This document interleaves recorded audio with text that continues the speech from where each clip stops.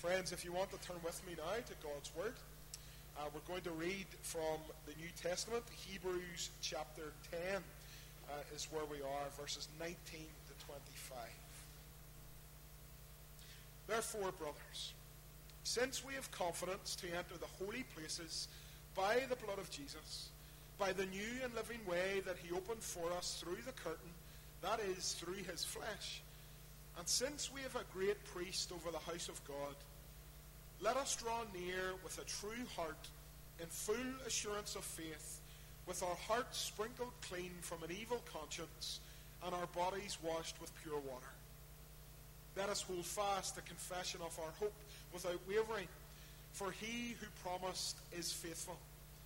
And let us consider how to stir up one another to love and good works, not neglecting to meet together, as is the habit of some, but encouraging one another, and all the more as you see the day drawing near. Amen. We thank God for his word and pray that the Spirit will help us to understand this word. If I looked at your diary, if you and me, we sat down together today and had a wee chat about the week that has just been, I wonder what the highlights of that week would be. Maybe you met an old school friend on Tuesday, you went to Dobie's, you treated yourself to half a cheesecake. Slimming World was the next day, but it's an old school friend.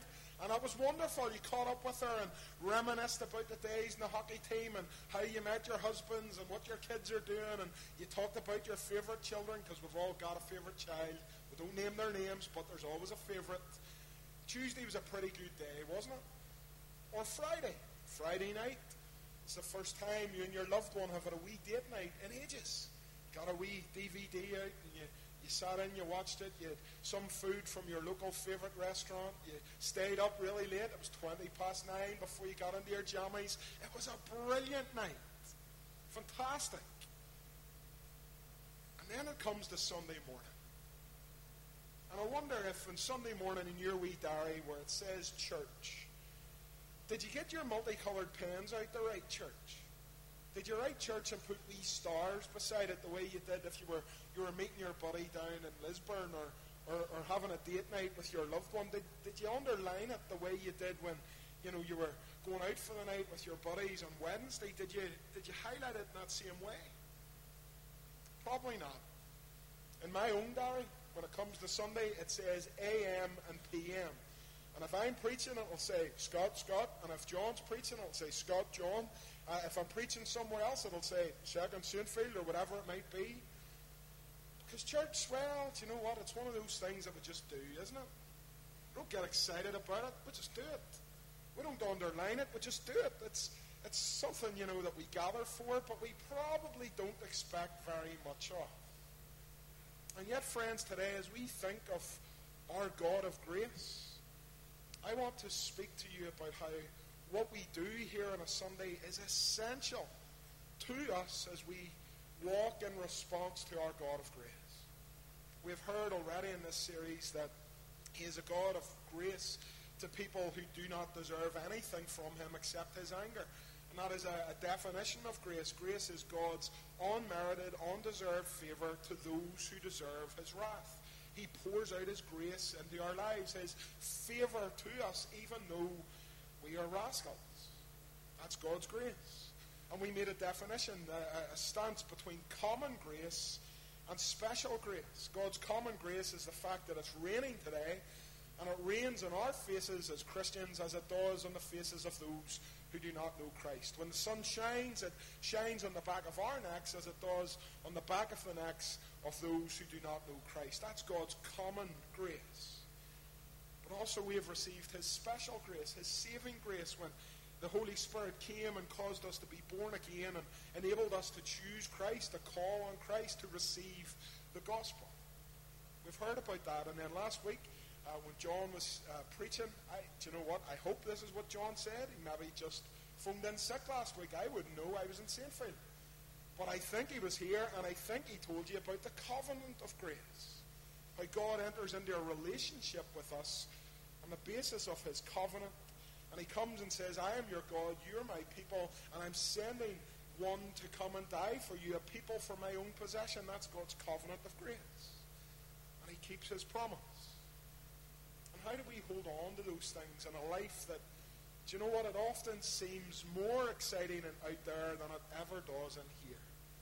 How do we hold on to those things in a life where, do you know what, we're getting endless slaps in the mouth. The world is on our backs. We're in trouble here, there, and everywhere. People are out to get us. Life is not going the way we hoped it would. How do we continue walking in light of the grace of God? How do we do it? Well, friends, this place has got a big part in that. Week after week after week, Sunday after Sunday, we meet here and we come and worship. And I don't know if you're going to get your wee diary out today and start underlining Sundays or adding little stars or drawing wee happy face pictures beside it, but I really hope you would, because I can assure you that Tuesday at Dobie's eating a big cream scone might do wonders for your belly, but it's not going to do anything for your soul. But when you come here, weary and done out and fed up, this is where the grace of God is communicated into your life. In Hebrews chapter 10, Paul makes that clear. He talks about who we are in Christ. He says in verse 19, brothers, we have confidence to enter the holy places by the blood of Jesus. And here is a defining characteristic of a Christian. We are men and women of faith. Our sins have been covered by the blood of Jesus. And by that blood, and by the new and living way that Jesus opened through the curtain. And do you remember the curtain in the temple? Only the high priest would go in once a year. You and I would never be in there, but Christ has opened up the curtain through his flesh. And we have access then to the most holy place. We have access to Almighty God, covered by the blood of Jesus. We have a great high priest over the house of God, as verse 21 says. We have a high priest called Jesus, who intercedes for us. This is what God has done. We have hearts that are fully assured of faith. Hearts sprinkled clean from an evil conscience. Bodies washed with pure water. Friends, this is who we are. This is what the God of grace has done. This is what the God of grace, who rightly could punish us and cast us into the fiery pits of hell, this is what the God of grace has done. Christ for us. Christ at Calvary, Christ in the tomb, Christ raised, Christ ascended, Christ as a high priest over the house of God, interceding for us. Christ endlessly pouring grace into our lives. And so, folks, as we came here this morning, maybe a word to describe it was not confidence. Maybe genuinely you came here and you said, you know what? I'm excited, Muriel. I'm going to church and I can't wait. I wonder what Scott's going to say this week. You say, oh, John, I'm excited too. I can't wait. I've got 4 packets of polos and I hope to get to suck every one. I hope the sermon's that long. I suspect none of you said that. If you did, see me at the door. I will make you clerk of session and you'll get to preach next week if that was your attitude. Probably most of us came after a night where we didn't sleep very well. And maybe that lovely meal that we enjoyed on Friday night, well, it's causing us a bit of trouble still. And maybe we climbed out of bed and we were in 2 minds whether to come to church or not, because after all, it's raining. And you know, church is never as good in the rain, so, you know, maybe not. And you were 50-50 to come here today. I don't know how you came, but probably most of us came forgetting the confidence that God's grace poured out into our life should give us. And when we came to this place, it's not Dobie's, it's not Sainsbury's, it's not Waterstones, it's not some coffee shop in Lisburn, but it is a public gathering of the Church of Jesus Christ, and I pray that we come confident. Because the God of grace gives us that confidence. As you heard last week, he promised if I ever break this covenant, if I ever let you down, if I ever tear it up and go another way, then let it be done to me as is done to these animals, cut in half. God swears by himself, I will keep my promises to you, my people. But it's no wonder that in this passage we are told that we can hold fast the confession of our hope without wavering. Verse 23, and why? For he who promised is faithful. The one who speaks to us and promises good things to us, and the one who has redeemed our lives from the pit, and the one who has poured out his life for us, he is faithful. And so, friends, we can gather today with that confidence. Maybe tired, yes. Maybe a bit grumpy, yes. Maybe with a row in the car park with our loved one on the way in. Maybe we accidentally stood on the cat on the way out. We know it's going to be lying there, and there's a vet bill coming on the way home.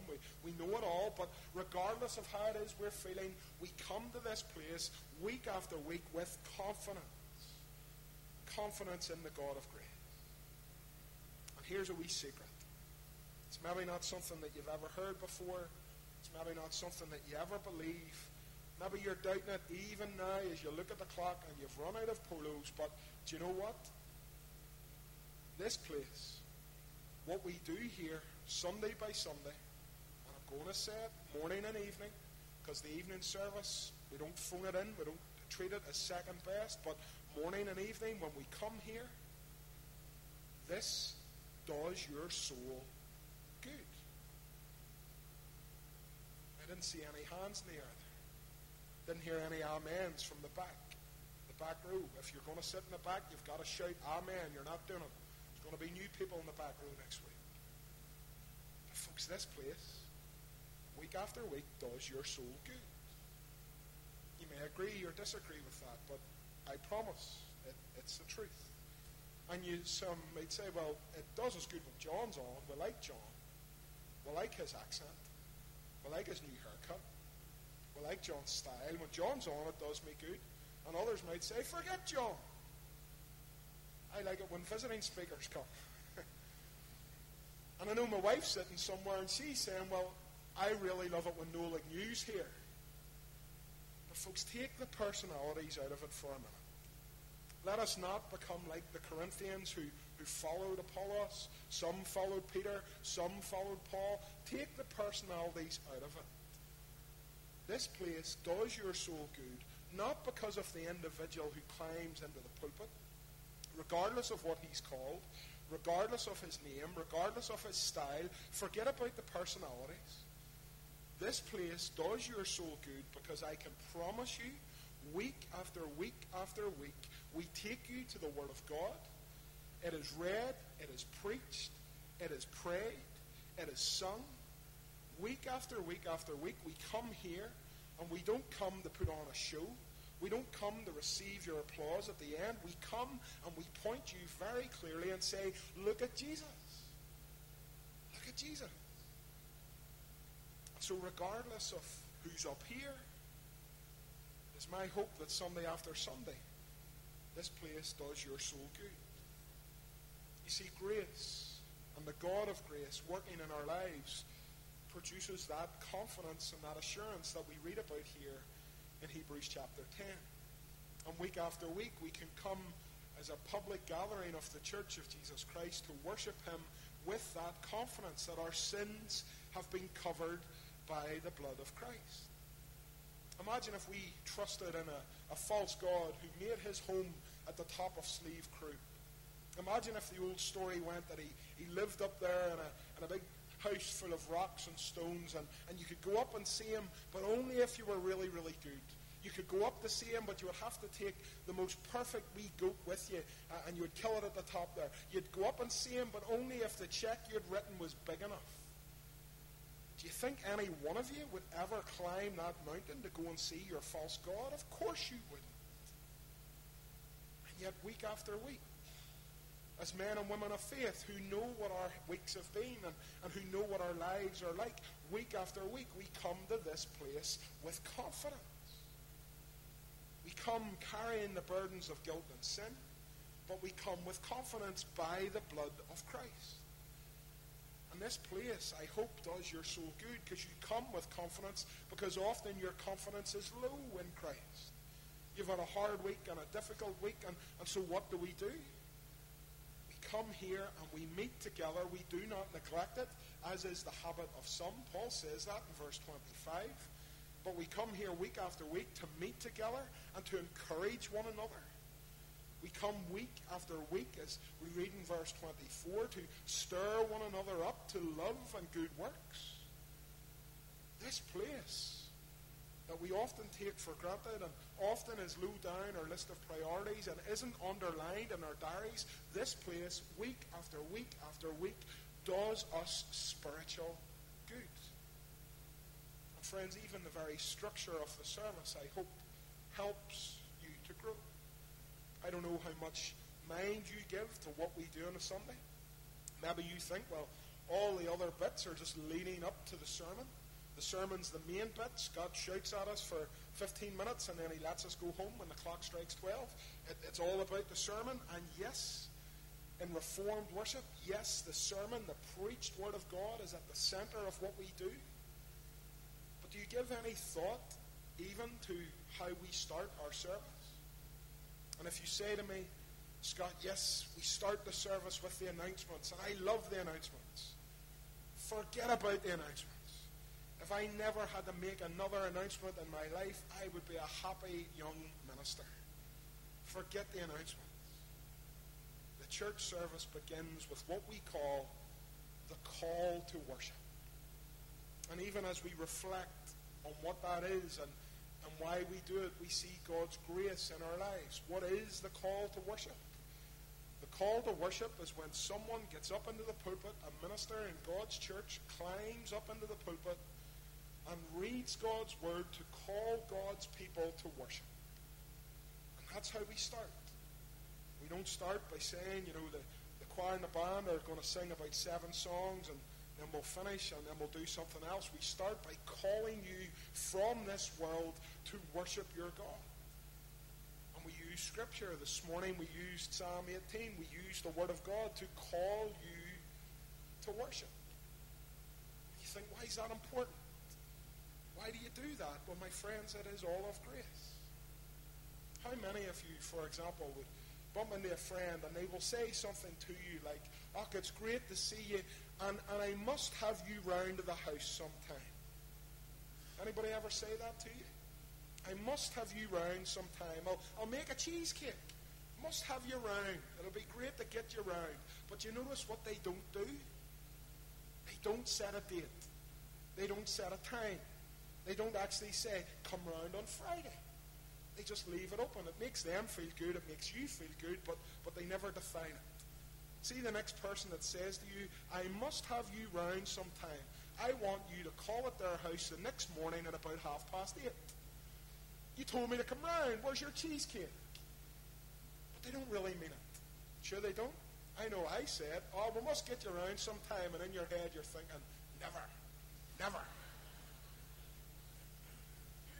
But what does God do?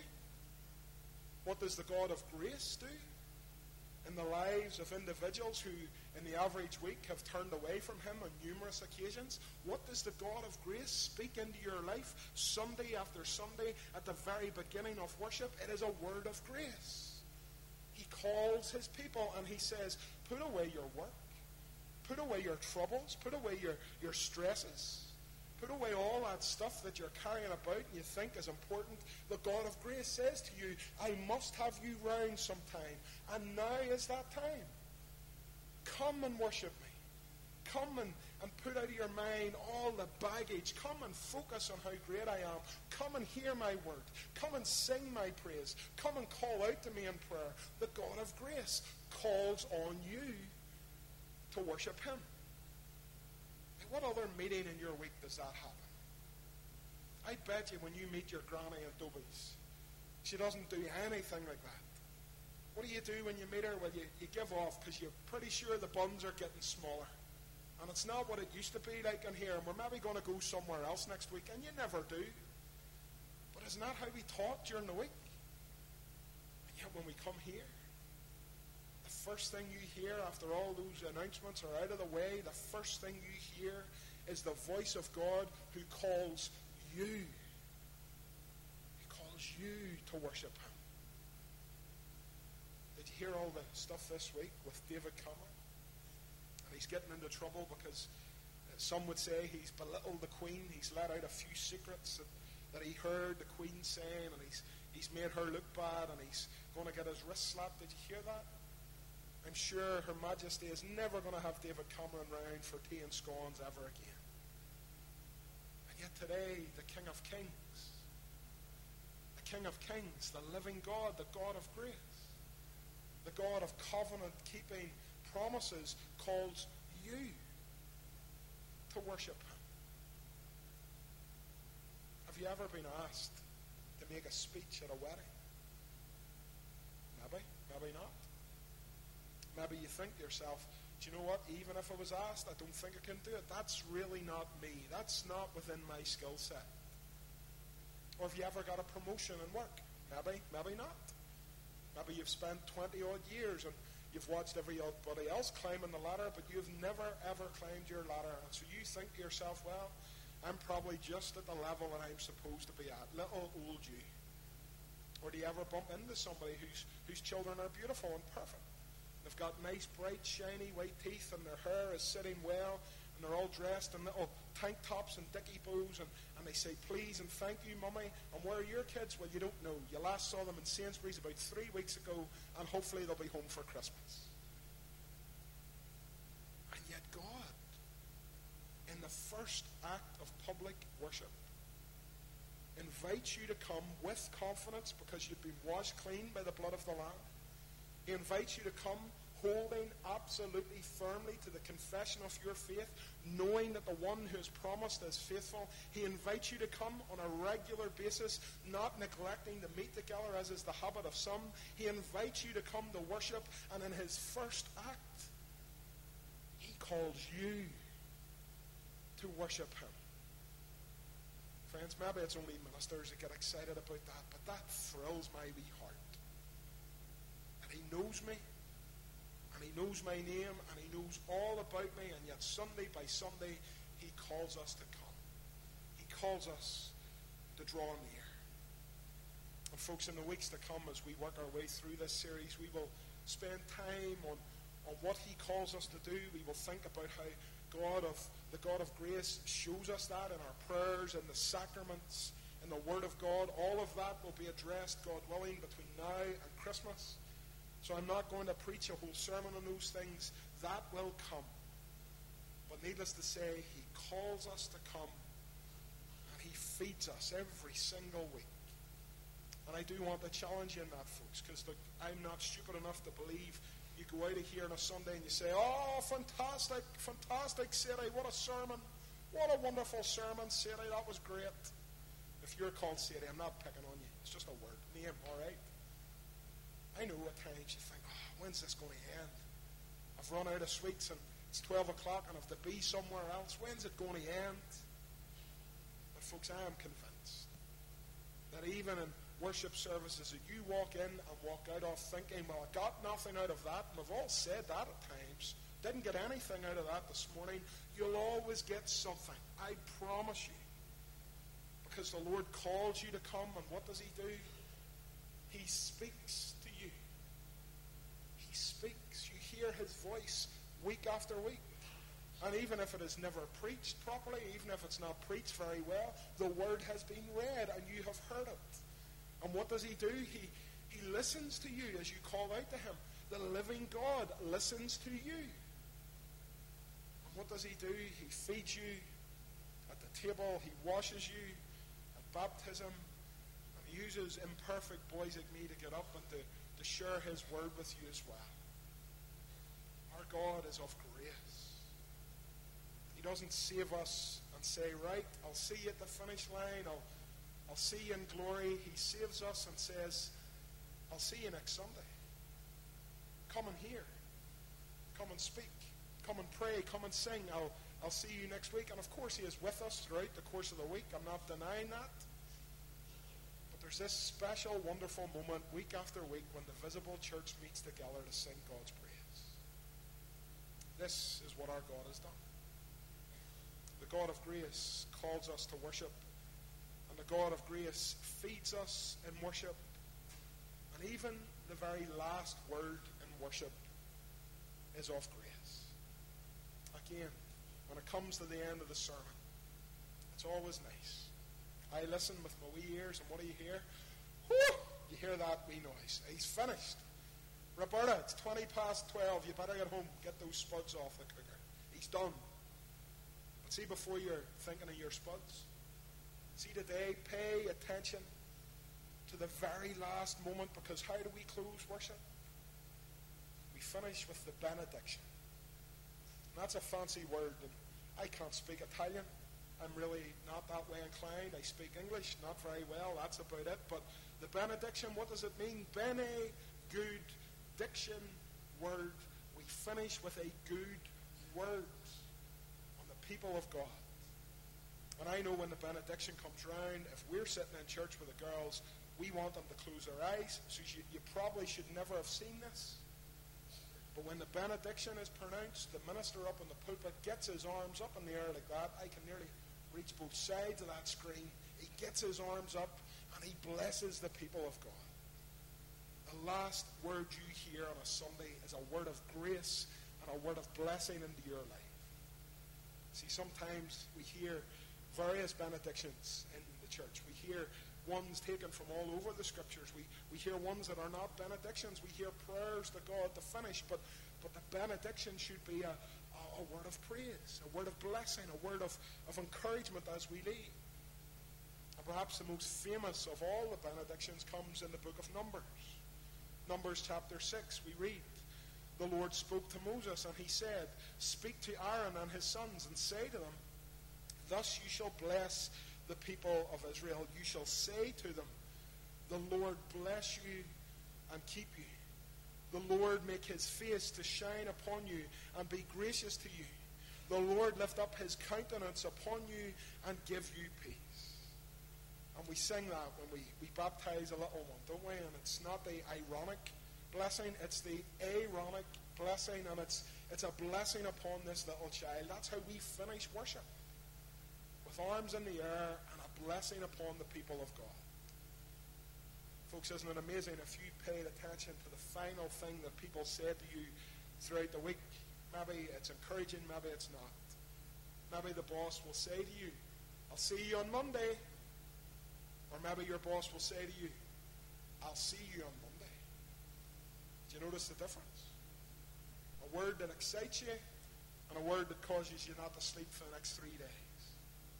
Or the final word going out in the house in the morning, you're kissing your loved ones goodbye, and your wife says, "I'll see you later, darling." Or she says, "I'll see you later."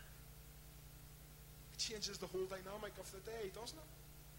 We need to talk. Oh, gentlemen, never go home if you hear that. We need to talk.